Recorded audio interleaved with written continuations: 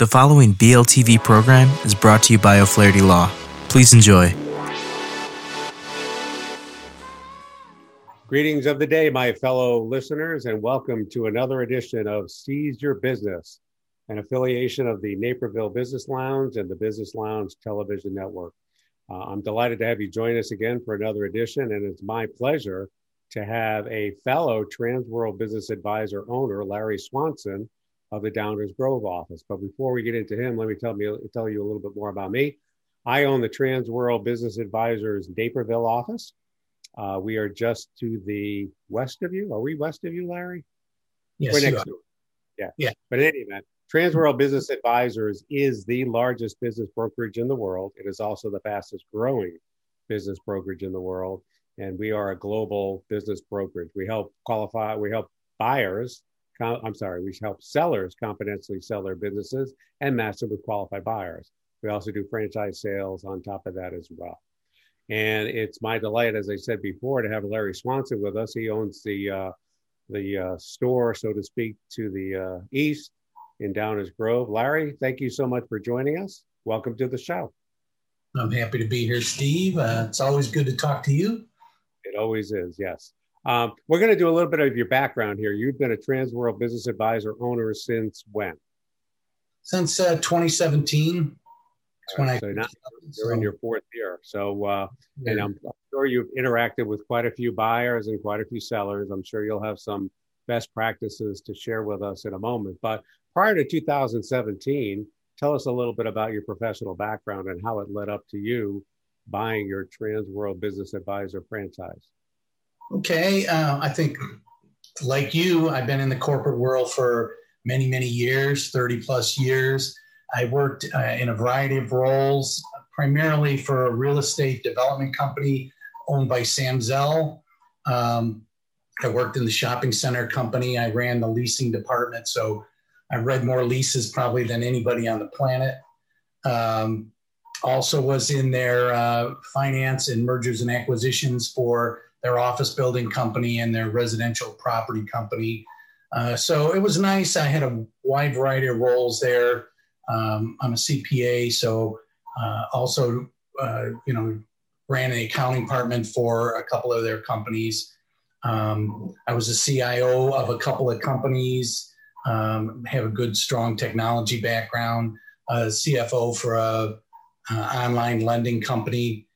So a variety of different corporate jobs, but mostly in the finance and acquisition side. So once I started looking for something for myself, Transworld was just a perfect fit for me. And my background really lended itself to this type of a business.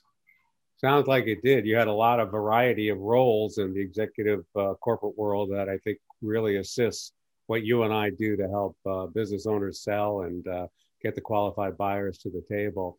So you probably have interacted with hundreds of sellers, not to say you got everyone listed, but you've interacted with quite a few, and you've actually interviewed quite a few buyers. What would you say are the best practices with your selling clients that gets them ready to sell? What would you say are like 2 or 3 key things that need to be in place for them to be ready to go to market? I think I wish more sellers followed the key practices. I mean, that's generally the challenge that we have is having sellers that are prepared to sell their business. Quite often, they've never done any exit planning, never done any exit strategy efforts, and they're not really ready to sell their business. The ones that are, and the most important aspects of that are, you got to have good books and records. Your tax returns have to be in good shape. Your P&Ls and your balance sheets need to be up to date and current. Particularly in this COVID timeframe, you need to be able to produce monthly financial statements. All the lenders want to see monthly financial statements now. They want to compare, how's 2019 to 2020? How's 2021 doing to 2020? So if your finances aren't up to date, you can't produce monthly financials, it's very difficult to move forward with buyers, particularly those that need financing because lenders are requiring it. So, that's a big aspect of it. Do you have good books and records? And then, what's the business history been? Do you have good trends? I mean, if your business is tanking, it's very difficult to market that as, a business with a lot of opportunities. So, if you did your exit planning, you'd know that the last year, 2 years before you want to sell your business are the 2 years you need to work the hardest to get the best results you can. You really want to have an upward swing in sales. You want your expenses under control. You don't want any surprises that a buyer is going to have to deal with. So those are the best things that a seller can do. Having a reasonable reason for selling the business. So you're retiring, or you've got, some other fabulous opportunity, or, something other than, well, I'm just sick and tired of my business. That's not what you want to tell buyers. And generally, you can coach the sellers with better stories, but, if they're really prepared to sell, then it's much easier to move forward, marketing their business and attracting buyers and, having just more successful transactions in a shorter amount of time. I think what sellers don't realize is, typically can take 30 days or more to get your business ready to be listed and marketed. And after that point, it could be a year or more to sell your businesses. As you know, a year is the average time. I sold a business last week that I've been working on for over 2 years. So, that's not, an unheard of thing. And when you realize that only 20% of all businesses sell, you can understand that, you don't want to think about selling your business when you got 3 months left on your lease, or when you need to move out of state in 2 months. So having sellers that understand those things is really the key thing to finding, transactions that you can successfully complete. So Larry, in your 4 years of experience, are there any industries or are there any size ranges of the type of selling clients that you either target or have that seem to work out better than others? I mean, what would be your ideal client, I would guess? Well, I think the bigger, the better. We want to always have businesses that have, significant assets and transactions in their business. It's a risk factor. The bigger the business, the lower the risk, the easier it is to sell. Small businesses are tough to sell because the risk is so high. If you're buying a business with $100,000 in sales, if you lose a couple of clients, you could be, underwater. So the better businesses are the bigger businesses. So if McDonald's called you up, would you take them on and try to sell them, or is that a little too big? What would you say your size range would be? Well, I don't really think I have a limit right now. I've done very big deals in the corporate world, billion-dollar deals. I was involved in the $56 billion office building sale that Sam Zell did back in 2008. So, I'm pretty familiar with everything it takes to do massive deals. But, I think my target would be, 10 million and under is probably my sweet spot. Yeah, that seems to be the case. But to your point, both you and I have been involved in multi-billion-dollar transactions. Would you say that essentially the basic tenets of what you need to do to go from offer to close are somewhat the same? There's a procedure you have to follow, and you got to be prepared for that. Is that right? Yeah, I think the process is the same. The level of involvement of people is very different. So in a billion-dollar deal, there's going to be 10 lawyers on each side. There's going to be CFOs on both sides. There's going to be all kinds of other business executives involved. So it takes longer to get everybody, fully informed and on the same page, and all of the T's crossed and the I's dotted. The one big difference is there's generally not as much emotional energy in the deal. When you're dealing with $1 billion sale, it's just a business deal for all those people. When you're dealing with somebody's personal business, I mean, it's their life's work. It's their pride and joy. It's very emotional for them. And for the buyers, it's their, a lot of times it's their first foray into business ownership, and they're nervous and they're concerned, and they have all kinds of hesitancies. And a lot of times, they don't have advisors that are really effective advisors. And so we have to deal with maybe some accountants that don't understand business transactions, or family members who don't understand the value of a business that they're working on. So the real difference to me is the personal emotions that are involved. And, that's good because it makes it more meaningful for them and for me. But it's bad because it's also a challenge. I think to your point, I mean, kiddingly, in the more recent time frame, when I describe the process of selling a business, I say it's 25% financial, 25% operational, and 99.9% emotional. Now, I know that adds up to more than 100%, but during the course of the whole process, that emotion is really, really a big factor, particularly if you've owned a small business for a number of years, let's say 10, 20 years, right? That's a little difficult separation, if you will. So I think we have to learn how to deal with that a little bit too, right? Yeah. At every phase in the process, I've got a deal now that I'm working on, and it's all approved, and the bank has said they're good to go.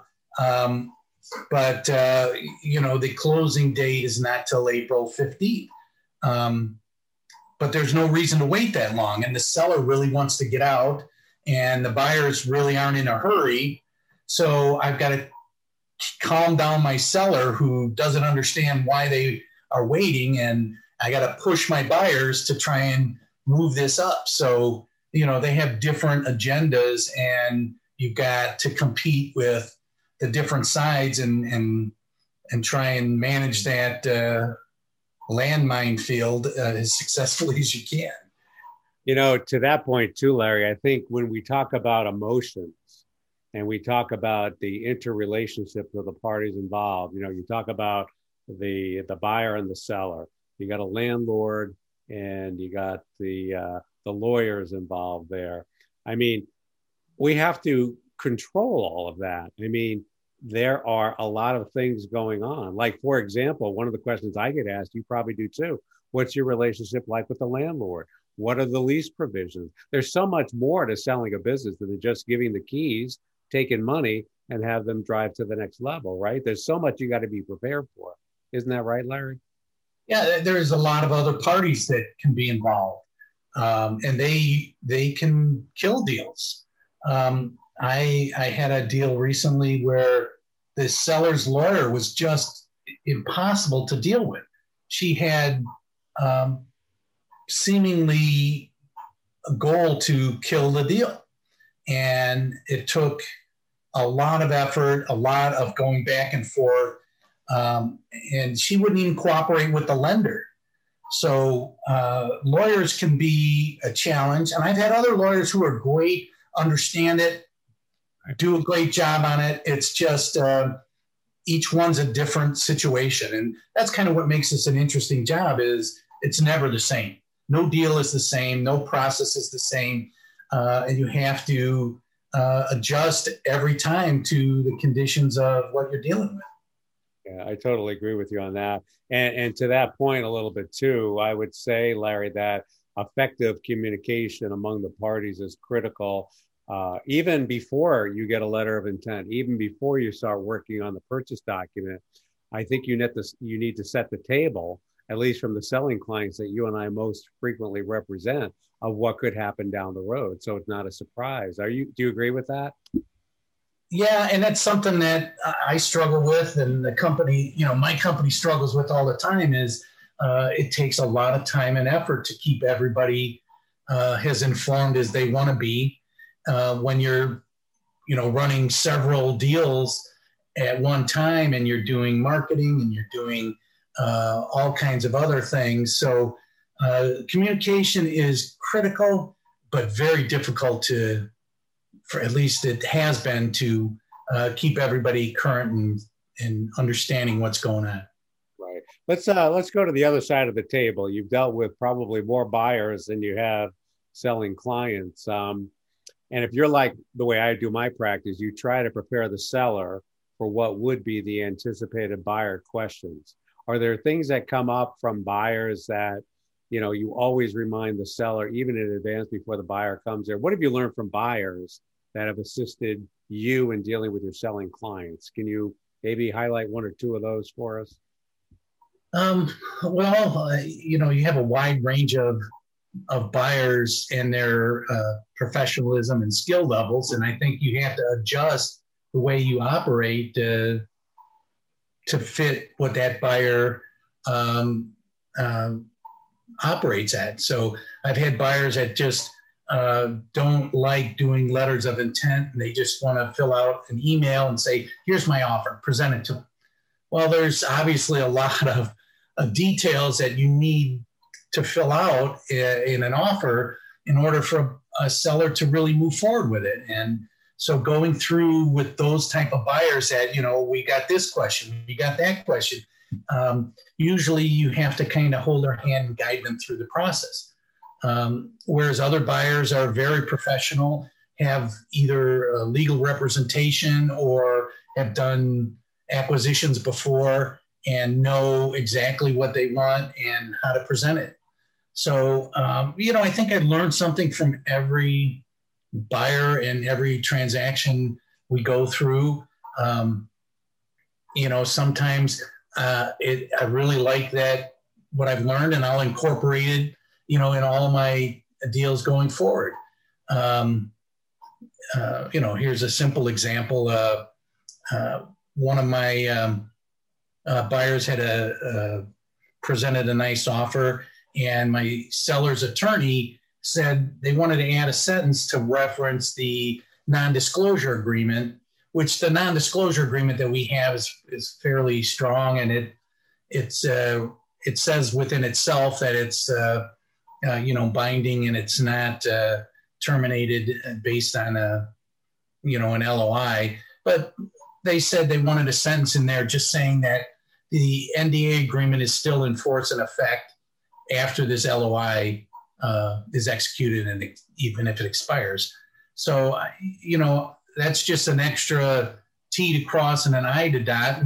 And so I'm going to make sure that all my future LOIs have that sentence in them that says the NDA remains in force and effect beyond this LOI. So every single deal, you learn something new from either the buyers or the sellers. And sometimes it's worth incorporating in your activities going forward. And other times it's just particular to that deal. So, that's why I feel like we just get better and better the longer we do this and the more deals we do. And we can service our buyers and sellers even better as we, go down the road. There is probably a ton more of Q's and A's that I could have us go through here, but basically it's a good relationship building, getting understanding of what the expectations are. That's critical to our success. But you and I both now have an opportunity to plug our respective trans world names. So when I opened the broadcast, I talked about us being the largest business brokerage, the fastest growing business brokerage. What I didn't share is that there are about 250 offices worldwide. There's about 600 Larry Swansons and Steve Eschbachs out there. And plus there are 5 of us in the greater Chicagoland office. Now, we as a general rule, we've decided that we'd get together on a regular basis. Transworld has regional and national conferences. So my point being is that you're never just dealing with Larry. You're never just dealing with Steve. We have a whole group of people that we can rely on. So if there's a question we get asked and we don't know the answer, we have somewhere to go. Isn't that right, Larry? Oh, I think it's a tremendous strength that we have. And, we have weekly meetings with all our Transworld team here in Illinois, and we work together on sharing buyers if we have opportunities that may fit them. We can work with each other on individual questions and challenges that we have. And I think that makes us much stronger as a team. I know I gain a lot of insight from working with you and talking with you and the other buyers in the area too. That's one of our biggest strong points is it's not just me, it's me and all the other people, other agents and other owners in the Northern Illinois area that we work together with, and even outside the area. I mean, I know we meet with the regional group at least once or twice a year, and that includes, Illinois, Wisconsin, Indiana, Michigan, Ohio. And so that Midwest team works together and just makes us that much more effective for our buyers and sellers. Yeah, there's a benefit of us sharing our experiences with the other colleagues that we have throughout the world. Primarily, there's a little bit of a difference in the upper Midwest than there is in Florida. However, we all build upon each other's experiences and knowledge, and to our benefit and to our clients' benefit as well, both on the buy side and the sell side. I'm going to throw some numbers out here just for the purposes of our audience. Transworld has sold 10,000 businesses or more since their 40-year inception back in 1979. We typically have thousands of listings throughout the system. I know Larry and I each have about a couple dozen each. The reason why I bring all this up is that we are a resource. So if you're a buyer and you're interested in buying any type of business, if you register with us, chances are there might be another opportunity in another nearby state that we can refer you to. Hold on one second. Okay. And also, it's just a resource for you to stay in touch with what's changing in the ever-changing marketplace out there. So with that, anything else you wanted to add, Larry, before we close this? Just thank you for the opportunity to talk with you, Steve. It's always enjoyable. And, I just wish the best of luck to all of us. Sounds good. And for those of you in our audience, chances are you'll run into me, you'll run into Larry at our open houses when they return back to the so-called norm. We do hope that'll happen as COVID-19 gets behind us. And I thank you for your interest. There will be plenty more Seize Your Business video casts down the road for us to learn best practices and perhaps get an idea or two about referrals down the road. So thanks again for joining us. And Larry, thank you. And we hope to see you all on the next edition here of Seize Your Business. Thank you.